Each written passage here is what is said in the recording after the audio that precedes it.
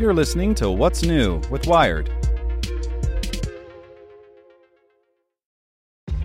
This episode is brought to you by ShipStation. You know, some things take a lot of work, like sending little robots to far-off distant planets. And just as that's challenging, so too is running a successful e-commerce business, especially when there's so much to do. So I want to introduce you all to ShipStation. Now, I love using ShipStation because of its easy-to-use dashboard, which makes managing orders and printing labels a breeze and super smooth. Oh, and the customer service is just out of this world.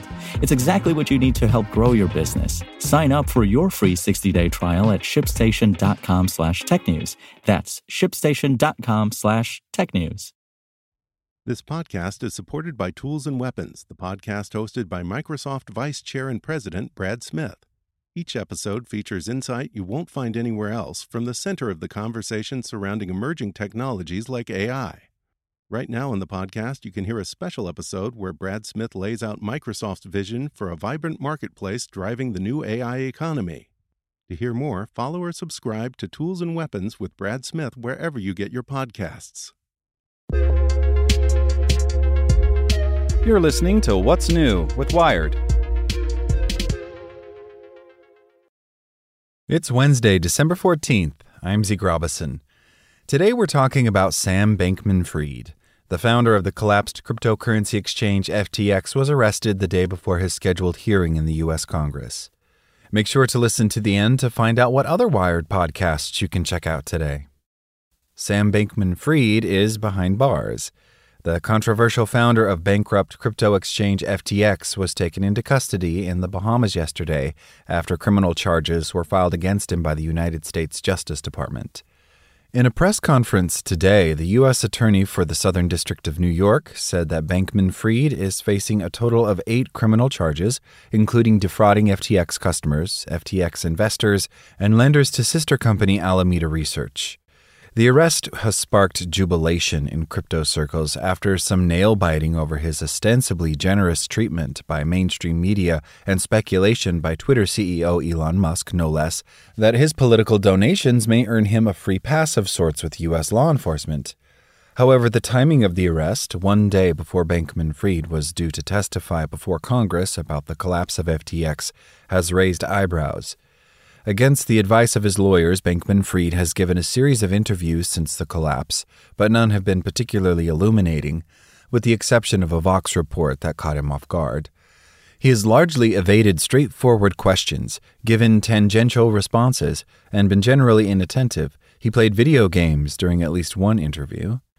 But as pointed out by U.S. Representative Maxine Waters, the chair of the House Financial Services Committee, today's hearing would have marked the first time Bankman-Fried had spoken under oath about the FTX debacle.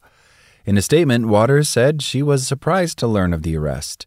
"The public has been waiting eagerly to get these answers under oath before Congress," she wrote, "and the timing of this arrest denies the public this opportunity." In addition to providing his own testimony, Bankman-Fried was also going to have to respond to testimony from John Ray III, the liquidation savant that stepped into his shoes as CEO of FTX on November 11th, who was due to speak ahead of him.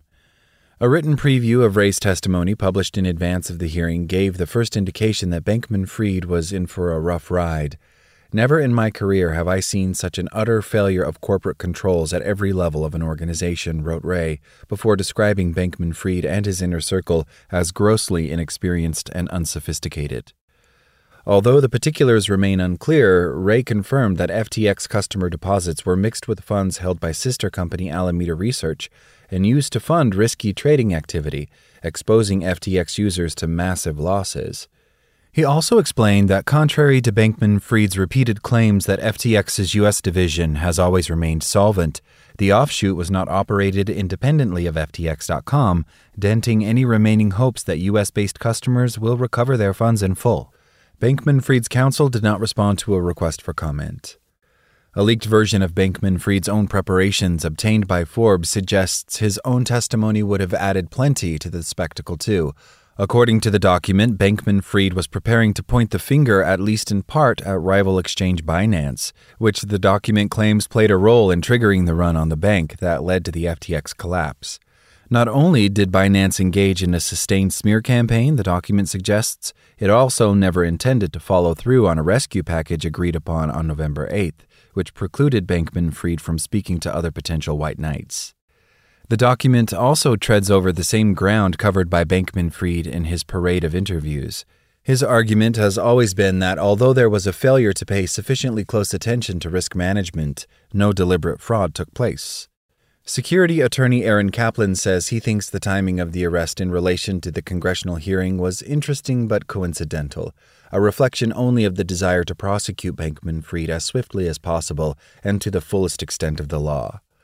But it is at least conceivable, says Richard Schulman, a litigator at law firm Duval and Stockenfeld, that the U.S. government did not want to take a chance that Congress might extend some sort of immunity to Bankman-Fried in exchange for his testimony.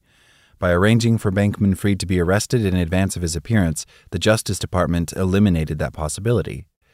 Bankman-Fried faces two sets of charges, criminal charges from the U.S. Department of Justice, or DOJ, and civil charges from the U.S. Securities and Exchange Commission, or SEC.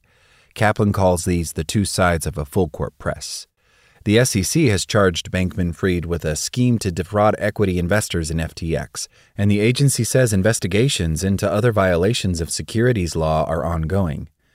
Gary Gensler, SEC chair, accused Bankman-Fried of building a house of cards on a foundation of deception.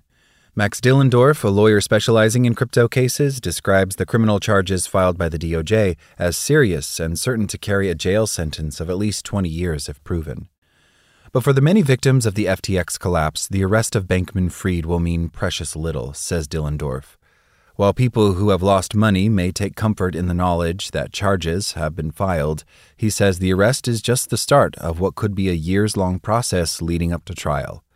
The complexity of the alleged fraud means the discovery period, in which relevant material is collated and reviewed, and deposition process could take years, Dillendorf says, during which time hundreds of millions of dollars in customer funds will remain locked away. It'll be a very bloody case. Very bloody. Make sure to check out our other Wired podcasts. Today in Wired Business, we look at Elon Musk's Twitter. It isn't ready for the next natural disaster. Checking in on Wired Science, the next great overdose-reversing drug might already exist. And on Wired Security, Elon Musk's Twitter files are a feast for conspiracy theorists. Listen to these stories and more at wired.com/podcasts. Thanks for listening to Wired. Check back in tomorrow to hear more stories from Wired.com. Want to learn how you can make smarter decisions with your money? Well, I've got the podcast for you. I'm Sean Piles, and I host NerdWallet's Smart Money Podcast. Our show features our team of nerds, personal finance experts in credit cards, banking, investing, and more. And they'll help you make the most of your money while cutting through the clutter and misinformation in today's world of personal finance. You'll get clarity on strategies to help you build your wealth, invest wisely, shop for financial products, and plan for major life events. Listen to NerdWallet's Smart Money Podcast wherever you get your podcasts.